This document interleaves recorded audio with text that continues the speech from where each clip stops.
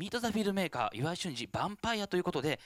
ラブレターリリー・シュシュのすべてなどの、傑作で知られる映画監督の岩井俊二監督が最新作ヴァンパイアについてお話ししてくれるそうです。では岩井俊二監督をお呼びしたいと思います。岩井監督お願いします。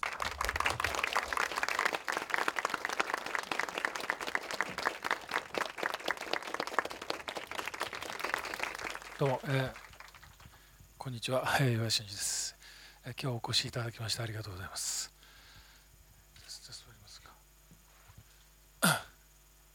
では始めさせていただきます。よろしくお願いします。よろしくお願いします。本当に素晴らしい映画でした。ありがとうございます。撮影も音楽も全編ご自身でトータルでできるようになったっていうのは、そのもちろん機材の進歩っていうことも大きいとは思うんですけれども、今回の作品において監督の中でその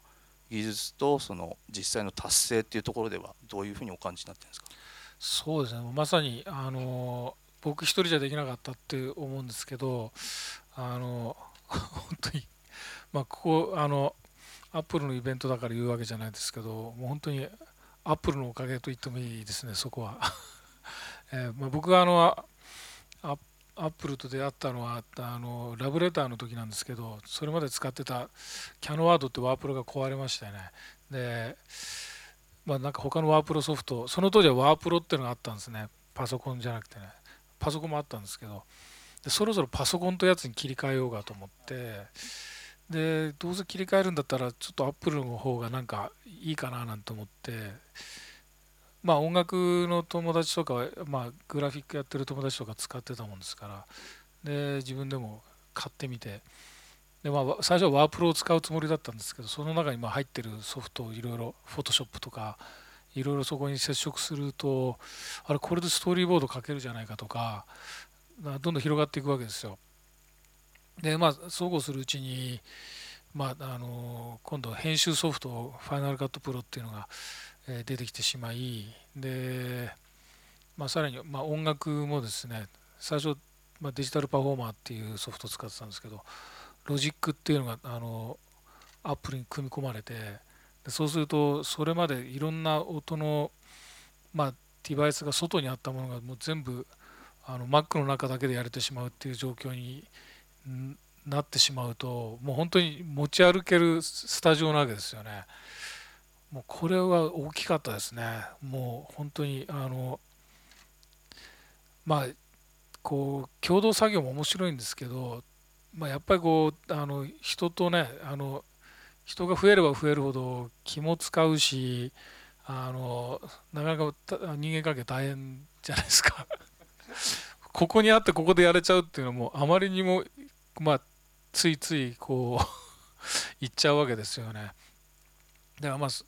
これは確かに大きかっただろうなっていう。でスティーブ・ジョブズさんがね亡くなって、あのすごくこう取り上げられてですね、リンゴにまつわるね、あれでアダムとイブのアダムとなんかニュートンとなんか並び称してスティーブ・ジョブズみたいな記事をなんかで見ましたけど、その iPad や iPhone を出した人として多分ほとんどの人たちはスティーブ・ジョブズやアップルの功績を見たんだと思うんですけど、僕個人としては割とそれには異論があって、あれは一つのなんですかね、メーカーが作った機械なので、それで言ったら昔のソニーのウォークマンみたいなもので、かつてソニーのウォークマンというのはすごいものだったわけですよね。で、それは革命的だったわけですけど、じゃあ今そのウォークマンを振り返ってみんながこうなんか崇めるかっていうと、そういうものではないわけですよね。やっぱり時代とともに消えていくものでもあり、だからそれで考えるとそこだけで見るとその功績ってどのぐらいなのかっていうと、実はそれほど、今この瞬間だからそう思ってるだけで、5年後10年後果たしてみんな iPad や、iPhone を覚えてられるかっていうと、新しいものが出てたら分かんないわけですよね。だけどそのただアップルヘビーユーザー側からすると僕みたいなクリエイターですね、ミュージシャンもそうだしフォトグラファーの人たちも、もっと多分例えば建築の方とかいろんなところで使われてたと思うんですけど、そのアップルコンピューターをいろんなクリエイターたちが使っていろんなものを世の中に出したっていうその結果を見ないと多分アップルやスティーブ・ジョブズの業績っていうのは見えてこないのかなっていう、僕らの手元にある、いくつかのデバイスっていうのはその氷山の一角に過ぎなくて、その影響力がものすごかったんだろうと確かに思うんですね。でもし僕がアップルに出会ってなかったら多分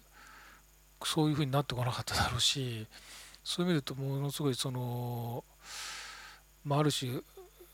僕自身がアップルの申し子の、ある種最高齢レベルの年齢的には一番高い申し子だったのかなとも思うんですけど、でヴァンパイアに関してはさらにキヤ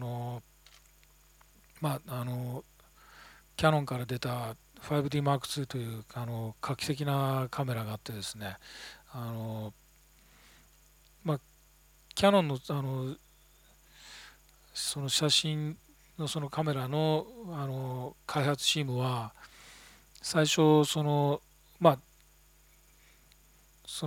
一眼レフのカメラに動画機能をつけるということで、イクシーとかその辺のシリーズからもうすでに動画はあって、でそれをいよいよ一眼レフにつけるっていう、その目的はっていうと実はブログとかそういうので使うユーザーがいるんじゃないかっていう程度の感覚で搭載したんですね。ところが日本ではその反応は静かだったんですけど、もう僕個人からするともう10年ぐらい待ってたものだったんですよ。ついに出たっていう、やっと出たって感じだったんですけど、ところが世界のフィルムメーカーたちは僕と同じように同時多発的に出たっていう反応だったわけですよ。みんな待ってたんです。来たっていう、そのぐらい世界的にはもうみんなそのスペック何たるかを知っていて、基本的に映像は HD なんですけど、その中に入ってる CMOS センサーっていうのがですね、言えばフィルムの世界でいうと70ミリっていうもう最高スペックのフィルムがあるわけですけど、これはもうフィルムの面積で、こんな大きいんですけどね、これの、半分ぐらいのサイズがそのビスタビジョンというやつで、これも一般には使用されてないんですよ。よっぽどなんか特殊な合成とかに使われるもんなんですけど、でこのサイズがスチールの普通の一眼レフと同じサイズなんですね。で普通に使われている 35mm っていうのはこれを縦に使って横長なので、実はスチールカメラのフィルムのハーフサイズなんですよ。僕らちっちゃい頃ポケットカメラとかがあった時に使ってたサイズなんですね。つまり映画のフィルムって一眼レフの半分なんですよ、言えば。だから昔からじゃあ一眼レフでね動画が撮れたらそれは 35mm を超えちゃうわけですよ。でそのことが分かってた人が実はものすごくたくさんいてだからそれが出たってことなんですよね。革命的なことですね。そうですね。で実際に本当にレンズを開けた時に入ってるセンサーがこんな大きいですからね。でちなみに今多分平清盛とかで使われてるカメラはどれ使ってるか分かんないですけど、多分小指の爪ぐらいの大きさのやつですよ。どうも見たところもうちょっと上のスペックあるんですけど多分それ使ってないんじゃないかと思うんですね。ああいうね大河ドラマですらこんな小指の爪ぐらいの CCD しかCMOS センサーしか入ってないものをもう親指の爪4枚分ぐらいのがその一眼レフに入ってるわけですよね。もうこれが、とにかく画期的だったということで、すぐ試しに使って、これは何がすごいかっていうと細かいスペックの話だとまだいろいろ賛否いろいろある部分も抱えてはいるんですけど、圧縮の問題とかいろいろあるんですけど、ただ普通にパッと撮った時に、今までの35ミリのフィルムよりもさらにいい感じで映るわけですよ。その後ろがもっとボケたりとかいうのを一つの典型にして、でそれで例えばカメラが値段が大してね高いものではないので、普通の学生さんとか買えちゃう。でその学生さんたちが友達を使って自主映画撮るっていう、でその絵が大河ドラマよりもいいわけですよね。画像としては画像超えとしては、ている。これは大変なことが起きたぞっていう。だから僕なんかが使わなくても、まああのもうまさに僕以上にもそのアップルの申し子である若いフィルムメーカーの子たち、もう彼らはもう多分10代の時から自分がフィルムメーカーなんか目指す前から Mac を持っていて、で全てそこでできるっていう環境で、でも動画撮ったらすぐパソコンに入れて編集してっていうことにも慣れちゃってる子たちがとうとうそういうすごいインスタントだけどそのプロが使ってる機材よりもいい絵が撮れるものを手に入れてしまったっていうのがその3年ぐらい前に起きたわけですね。これは本当に待ち望んでいて、もう本当に10年以上前から、特に技術的な話をプロデューサーたちとするときに、僕なんかよく言ってたんですけど、やっぱ映画のカメラってこんなでかくて、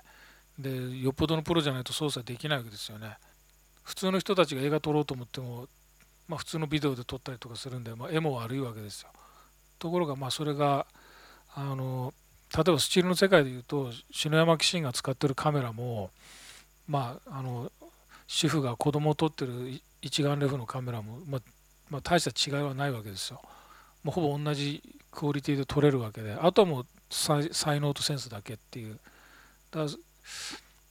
早くそういう時代が来て、アマチュアもプロも使ってる機材はそんな変わらないんだと。であとはもう才能とセンスだけで映画なり、ショートフィルムでも何でもいいんですけど、そういうものにこう向かい合えるっていう、そういうボーダーレスな時代がなんか来たらいいのにっていうのもずっと言ってて、とうとうそこが来たっていうところですね。それが僕が待ち望んでたワールドでいよいよ本物の才能がですね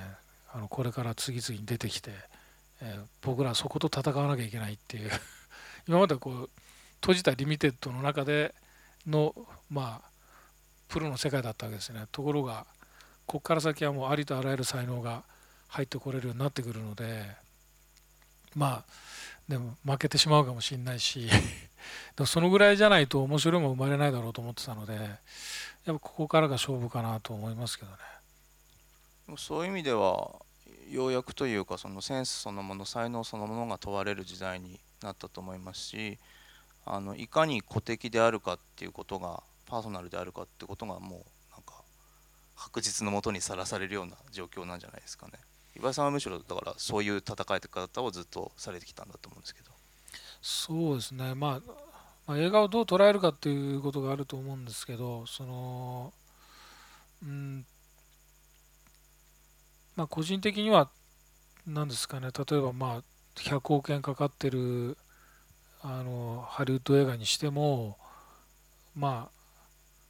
低予算で作られてるものにしても同じ、2時間のドラマであるってところが強みで、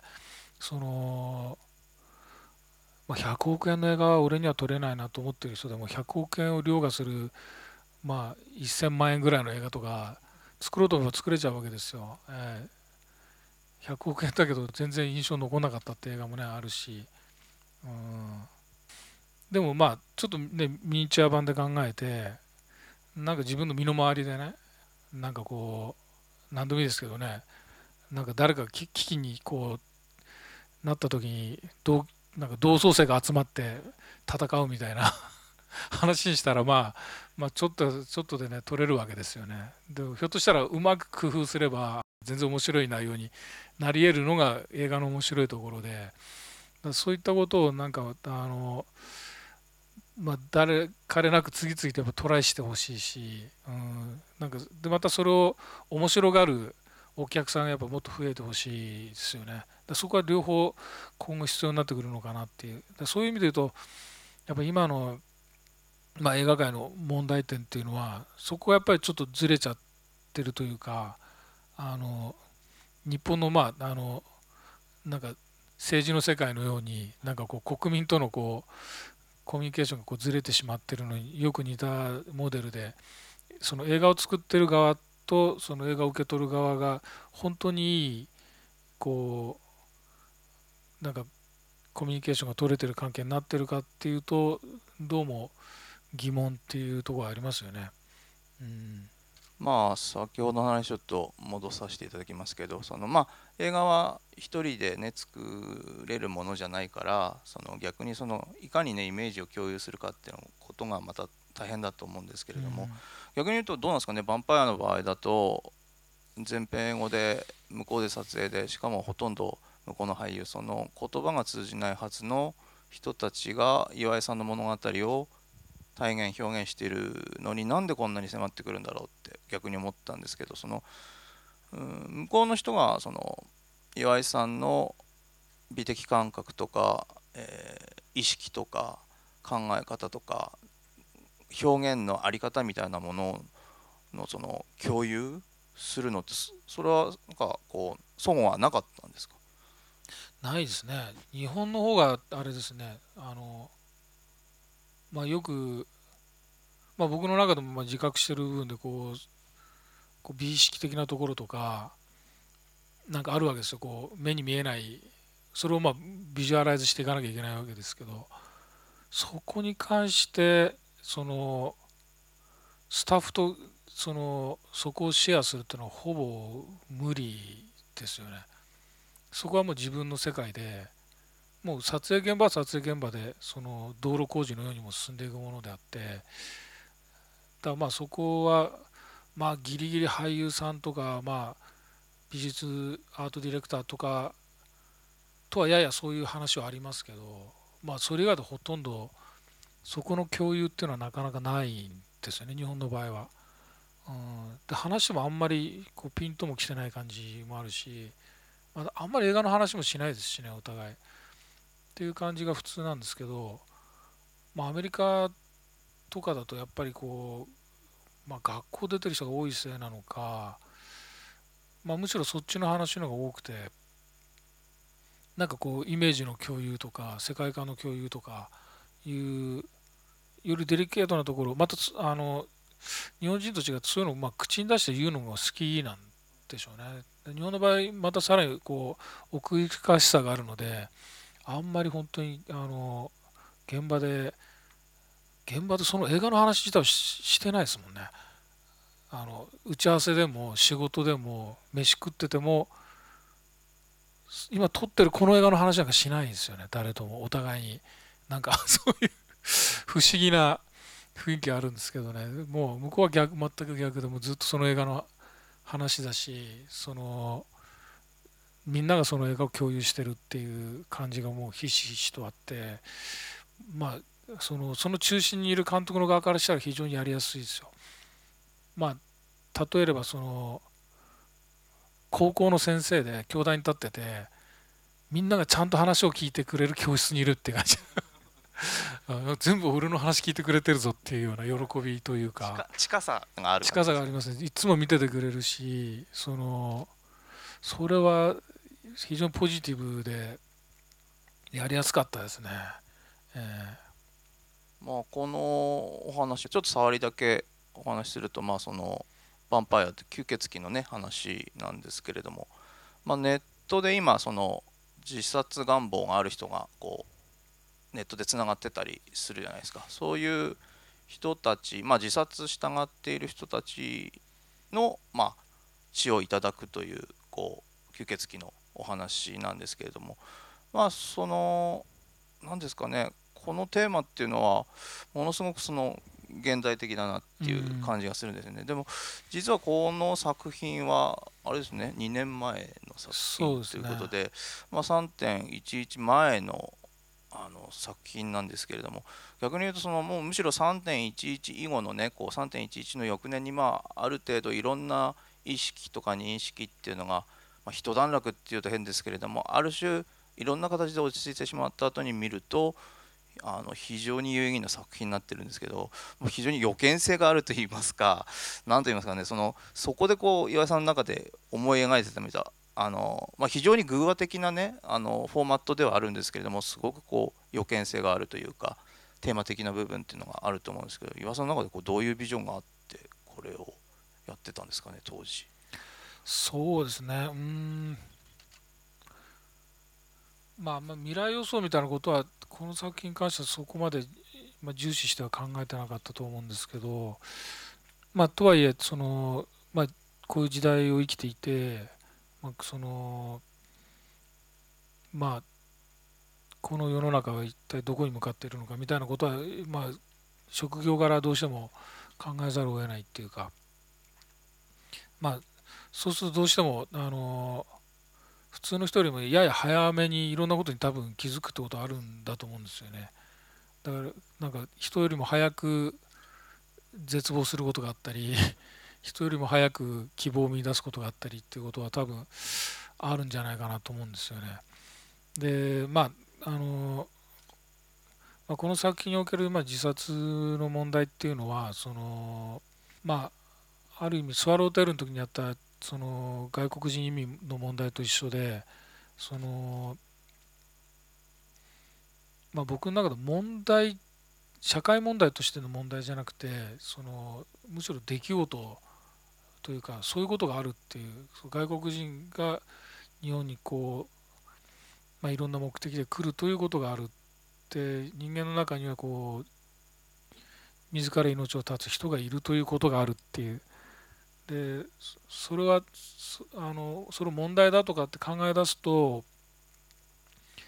それはあるベクトルを持つわけですけど、それをベクトルを持つあまり見えなくなることがあるはずで、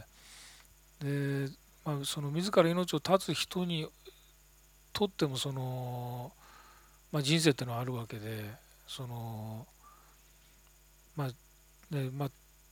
どうも自殺っていうと良くないことで、場合によっては、その死因を他の理由に変えたりとかしてなかったことにされることもあるわけですよね、実際問題としては。でどうもなんか最後あの人は自殺してしまったっていうことで、なんか非常にその人をなんか不幸のように捉え捉えてなんかそれで終わってしまうみたいなところが昔からどうもダメで。あらかじめ完結されてるようなところありますよね。そうですね。でもやっぱり人間誰しもね、どこかでは死ぬわけで、交通事故で死ぬ時もあれば病気で死ぬ時もあるし、自ら命を絶つこともあるし、ただそのことがその人の人生の全てではないわけで、やっぱりどう生きてたかっていうことがやっぱり大事なんだと思うんですよね。でそのどう生きてたかっていうことっていうのはその人が命を失う最後の最後まであるはずで、最後の1分1秒まであるはずでっていう。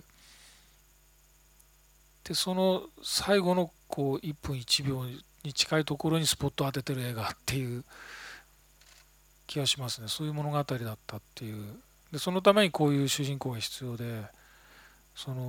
ある種の案内役だったんだろうと思うんですけど。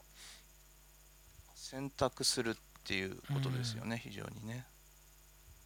時間をいかに選択していくかっていうことが描かれてるなっていう気がしたんですよね。そうですね。だから、自分の中ではもう本当にある種長年のテーマ、長年というかもうライフワーク的なテーマで、生と死というのがあるんだと思うんですよね。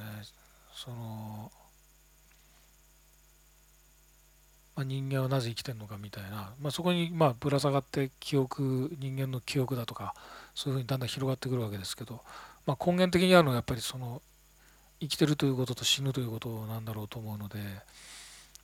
そういう意味で言うと非常にど真ん中な長年ずっと作りたかったある種の宿願というんですかね、学生の時に太宰治の人間失格を読んで、え10代の時は12歳の時に銀河鉄道の夜を読んでそのオマージュで打ち上げ花火を撮ったんですけどね、人間失格のオマージュっていうのを一回やってみたいと思っていてマジなんですね。でこれがもうまさにそこど真ん中でしたね。ある異端の男を主人公にしてその女遍歴をしていくっていうそれが人間失格なんですけど、ヴァンパイアという、姿というかシチュエーションを使って、それを描くというか、なんかそういうやっぱ異端の肖像みたいなものが、一度やりたかったというか、一度というか、一度ならずもなんですけどね、今年出た番犬は庭を守るというのも実はよく似た小説で、これもこっちも人間失格じゃないかみたいなとこあるんですけど、根強いものがあるんですね。そうですね。自分のやっぱ10代の時に読んだインパクトがあって、その後に神の異邦人っていうのを読んで、これまた、うん、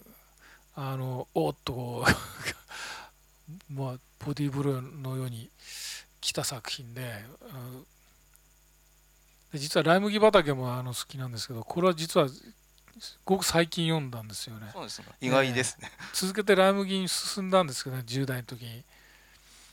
なんか翻訳が気に入らなくて、これ絶対違うよなっていう翻訳だったんですよ。新訳で今回読まれて。で、っていうのは、なんかね、1950年代頃に訳されてる翻訳で、なんか、俺って人間って言ってからにはみたいな、変な言い回しが出てくるんですよ。知ってる人いますかね。すごい変な言い回しが出てくるんですよ。これ、江戸時代のテアンデーみたいな、匂いがするんですね。で全然現代的な若者像じゃないようなこの翻訳はと思って、これ絶対違うに違わないと思って、でその時に原文で読もうと思ったんですよ。でそれに5年ぐらい前にトライして、でライムゲは全部原文で読んだんですよね、英文で。そうすると意外と読んでみると何ですかね、ひょっとしたら10代の時にこれを読んでたら人間失格より好きだったかもしれないと思ったんですけど、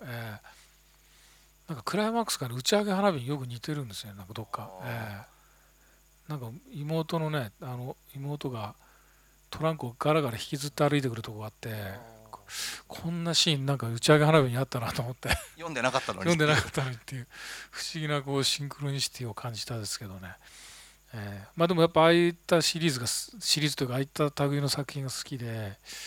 それでどうしてもそこに行きたくなるんですね。特に男を主人公にするとね、すぐそっちに行っちゃうんですよね。だから女の子を主人公にするとそうでもなく見えるんですけど、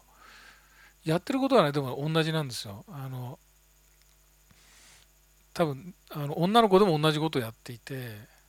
ところが女の子ってそういう風に見えないんですよね。ビジュアルとしてやっぱりそうなんですよね。くるという。4月物語って作品で松たか子さんがやってる役をもし中年の男とかに変えると、もう単なる危ない男ですよ。そうですね、やってることはね、非常に危ないことなんです。花とアリスの花もあれが極端な人ですよね。男にしてしまって、ね、頭をぶつけた女の子に僕付き合ってましたよっていう男の話になると誰ももうその時点で危ない話ですよね。共感されないっていうね、だからこの時点で男と女って平等じゃないんですよね。全くその映画とか物語においてはやっぱ男は不利ですよ。もうなかなか共感してもらえないっていうね、だから本当だと、できるだけ共感してもらえるようにいい人に設定していくんだと思うんですけど、でもどうしても自分が男の子を主人公にしていくとこういうまだねご覧になってないと思うんですけど、なんともこう世の中の端っこっていうんですかね、なんかこう石を開けた時にこういる虫みたいななんかああいうのが好きなんですよね。そういうこう描きたくなるっていうか、なんか普通にこう輪の中にいるとこじゃなくて、外側のこう学校でいうとこう教室の中じゃなくて、その廊下でもなくて、なんかトイレでもなくて、トイレのロック開けたらいるみたいな、なんかそういうお前何やってんだよっていう、なぜお前そこにいたんだよっていうようなやつを描きたくなるっていうんですかね。女子もそうなんですけどね。でも女子は意外と何ですかね、なんか教室にいてもなんか描けるんですよね。それがね成立する成立するんですけどね、やっぱ男の方が、ね、ハードル高いんですよね。なんかそのぐらいじゃこう女の子ってちょっと輪から外れてるだけで随分外れて見えるんですけどね、男の場合ってそれだと全然だからどうしたのっていう感じで、もっとあっち行けよみたいな、なんかこうもっともっと向こうみたいなとこまで行かないとこう孤立しないんですよね。孤立させたいのかって話ですけどね、映画だあれですね逆に言うと岩井さんっていうのはその4月物語や花とアリスの話にも象徴的だけれども、あるこう描きたいことを描くためにはこういう描き方、あるいはこういう語り方をすればいいっていう、なんですかね、その表現するために選択してますよね。非常にその通りにやるんじゃなくって、女の子だったら伝わりやすい、受け取りやすいし、危ない話に見えないけれども本質的なことは伝わっていくっていうような。そうですね。花とアリスなんかも本当に実際描いてるのはあの実は大人の話なんですよね。大人の三角関係の話で、だけどそれをもうストレートにやるともう血生臭いことになるじゃないですか。それをわざと高校生とかにやらせるとどう見えるかなっていう、意外とこう無邪気であどけなく見えてるんですけどね、実際起きてることは生々しい三角関係の愛憎劇で、でも子供がやってるんでなんか可愛らしく見えちゃうみたいな、あどけなく見えちゃうっていう、そういうなんかこうシチュエーションをちょっとずらすことによって、なんかなんか新しくなるっていうんですかね。ちょっとそれを戻して、じゃあ大人でなぜやらないのっていうと、そこはいっぱいあるわけですよ。もう本当に、ね、お昼間の1時ぐらいからやってるドラマとかももう類々とあるわけで、そこは、ある種のこう王道の陳腐な世界っていうか、もう誰もがやり尽くしてもう何も残ってないような世界があるんだと思うんですよね。でそれをちょっとずらすとなんか急に新しく見えたりとかっていう、このヴァンパイアもそうですけど、ヴァンパイアってジャンルの映画なんてもう本当に星の数ほどあって、もうこんなところで新しいものなんかあるのかっていうところに、じゃあこれでどうだっていう、これはまだ誰も作ってないだろうっていうのを見出せたんで、ヴァンパイアって題材になったんだと思うんですけどね。そういう意味で世に陳腐と言われてる、ステレオタイプとか言われるようなものだったり、もうみんなが飽きてここはもうないよっていう、でもここってもともとなんか面白いものがあったからみんなが真似したんですよね。だからそのオリジンが何なのかっていう、でどうアレンジするとそれが新しく見えるのかっていうのは割と昔からのテーマで、例えばラブレターの時に最後「お元気ですか?」って叫ぶシーンがあるんですけど、あれはあの当時でいうと、青春映画でよく海辺でこうなんか夕日に向かってバカ野郎とかっていうのがもうパロディーのようにされていて、それをずらしてるわけですね。そうなんですよね。でもうそれ自体はもう使われることはないよねっていう、もうゴミのようなカードだったわけですよ。で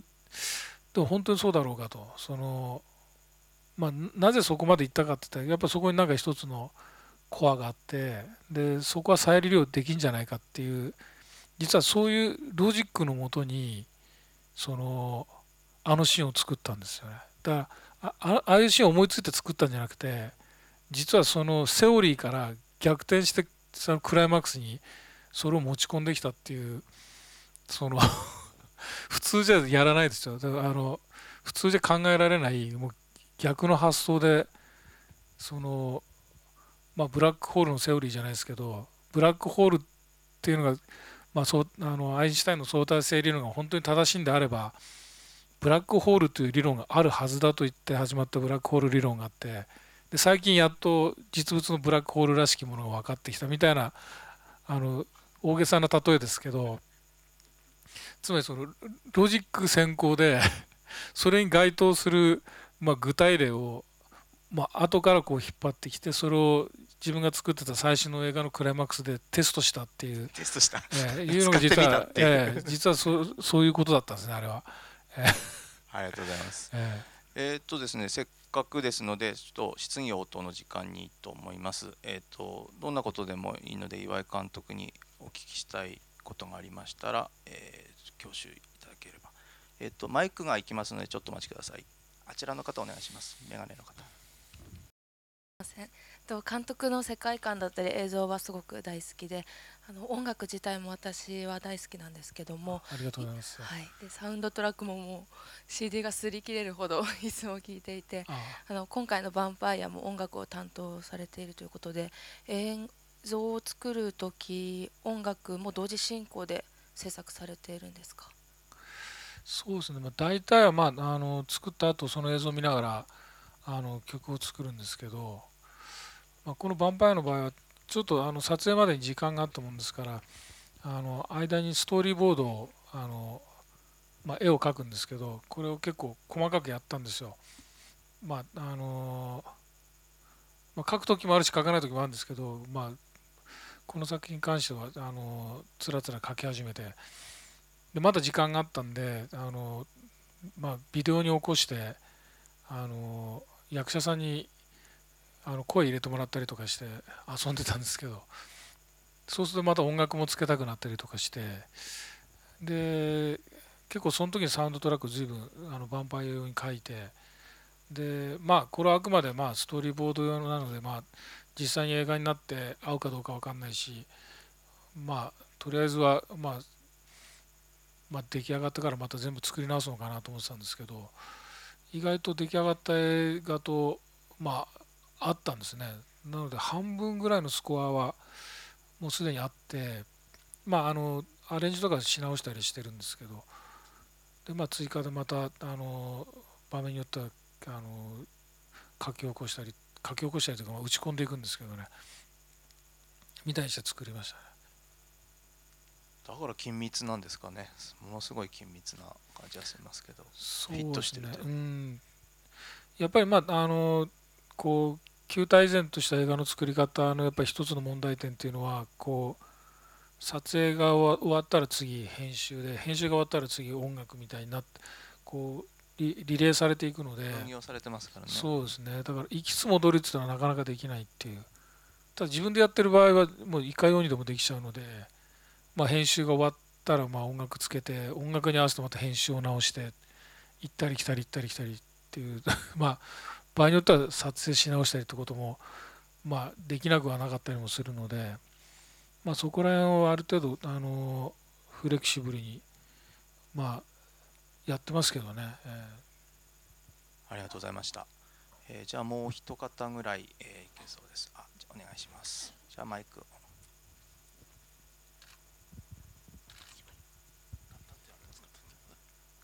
花とアリスから多分実写映画の長編として7、8年ぐらい空いてると思うんですけど、個人的にはすごい期間がすごい7、8年で長いなと思うんですけど、どうしてそれだけの期間がヴァンパイアと花とアリスの中でそれだけの長い期間が空いたんですかということなんですけど。そうですね、自分の中ではいろんなものをやってはいたので、花とアリスの後の多分2年後ぐらいに市川湖物語っていう映画があったんですけど、この年は虹の女神っていう、僕が脚本を書いて熊沢監督って監督が映画化した映画もあって、ただこれはすごく自分にとって象徴的だなと思ったんですけど、その虹の女神っていうのは非常にビビッドな映像の映画で、しかも僕の、学生時代の自主映画の時代なんかがフィーチャーされてて、まさに僕が撮ってもいいような、ね、映画でもあったんですけど、なんかその年自分の中で市川小物語を選んだっていうと、これは絵がないんですよね。なんか絵のない映画を今この年自分が撮ってるっていうのはすごくシンボリックだなと思いましたね。そういう時期があるんですよね。なんか今絵じゃないなっていうなんか、そうすると映画監督は映画撮れないわけですけど、ただそうか、映像がなくても映画作れるんだっていうのに気づかされた作品で、だから自分の中ではすごいそういう意味でいろんなトライアンドエラーというか試行錯誤をしていて、もし映画に絵がなかったら映画って成立しないんだろうかっていうと、いや文字さえあればどうにか字幕だけでも映画って作れるぞみたいなことを実はその時非常にミニマム思考でやってたんですけど、そんなことをしつつ、今度アメリカ行ったりとかして、脚本何本か書いて年に1作品ずつぐらい仕上げてたんですけど、ヴァンパイアがちょうど3年目で書き上げた本だったんで、そこで4年目で書き上げて、その間にニューヨークアイラベルっていう短編が1本あったりして、でヴァンパイアを書いて撮影して、完成したのが2年前だったりとかしてるので、自分の中でずっと作り続けているんですけどね。今もなんか岩井俊二映画祭ってふざけたウェブサイトやってるんですけど、そこにもいろんな思いや実験を考えていて、常になんか常になんかそういうことやってないと気が済まないっていうか、なんかで実は一番苦手なのがなんか皆さんから次回作なんですかって言われて、次回作はこれですで、また作って次回作なんですか、次回作はこれですという、なんか安定軌道に入るのがやっぱり苦手で、なんかやっぱ自分の中で新しいもの、新しい挑戦っていうか、やっぱり若い頃大学に行ってなんか実写映画始めた時のなんていうんですかね、向上心っていうか、なんかチャレンジ精神っていうのが多分自分の中に色濃く残っていて、やっぱそのなんか若い自分のなんか残像に負けたくないっていうのがね、こんな年になってもまだあるんだろうと思うんですよね。なのでこれからもある種神出鬼没にやっていきたいなと思うんですけど見逃さないようにお願いしますありがとうございます、はい、というところでお時間ですね。先ほど人間失格っていう話がありましたけれども、人間失格っていう言葉から想像できるようなものからはいかに逸脱しているか。でもやりたかったことは人間失格で、多分ご覧になってない人が全く想像つかない映画にヴァンパイアは仕上がっていますので、本当に期待してご覧いただければと思います。今日のお話を聞いてると非常によくわかるんじゃないかな。岩井さんの頭の中というか発想が、なんでこういうヴァンパイアの話にしてるのっていうことが非常に明瞭にわかると思います。小説版もう出たんでしたっけ？そうですね、小説はまたもうアプローチが全然違ってて、もう主人公の幼少期から延々書かれていて、映画もいいんですけどね、映画で描かれてない小説の前半戦っていうのが実はすごい映画的なんですよそれも本当は撮りたいような、ここ撮りたかったのにってとこいっぱいあるんですけどね、なかなか全部2時間に詰め込むとあんまり良くないんですよね。だから最初から割り切って映画には映画の向いてるペースっていうのがあるので、そうすると大体小説にすると、40ページから60ページぐらいがちょうど映画1本分ぐらいなんですよね。だからそこを逸脱して200ページぐらいを2時間ぐらいまとめちゃうと、ただのダイジェストみたいになっちゃうんで、だからそこはもう小説は小説、なんか映画は映画って割り切って書いてるんですけど、全く多分別な楽しみ方ができるとそうですね。思うんですね。ぜひ両方それこそ寝かしておいたっていうところも含めそうですて、ね。より多分人間失格的なところがあるのかしら。そうですね。あとサントラ版も出てますし、合わせてお楽しみいただければと思います。9月15日から映画の方はシネマライズ他にて全国順次公開になります。あと10月に僕がプロデュースしている北川恵理子監督作品の新しい靴を買わなくちゃというのもありますので、僕も現場で撮影監督で参加してますのでそちらもぜひ楽しみにしててください。ラブレター以来の中山美穂さん、そうですね。そこも久しぶりに一緒に仕事しました楽しかったです。音楽は坂本龍一さんで、そうなんです。これも本当素敵な作品になってますので、最近よく講師ともにですねつるむことがなぜか今年増えてこの間も坂本さんの「スコラ」っていう番組にゲストで呼ばれて、でちょっと映像ワークショップ用に撮ってくれって言われて、この間撮影してたんですけどね、そっちは放送が来年の1月ぐらいだということで、じゃあますますの岩井さんの今後のねはい見えない予測のつかない最新作をまたお楽しみいただければと思います。本日はありがとうございました。監督に拍手の方をお願いします。どうもありがとうございました。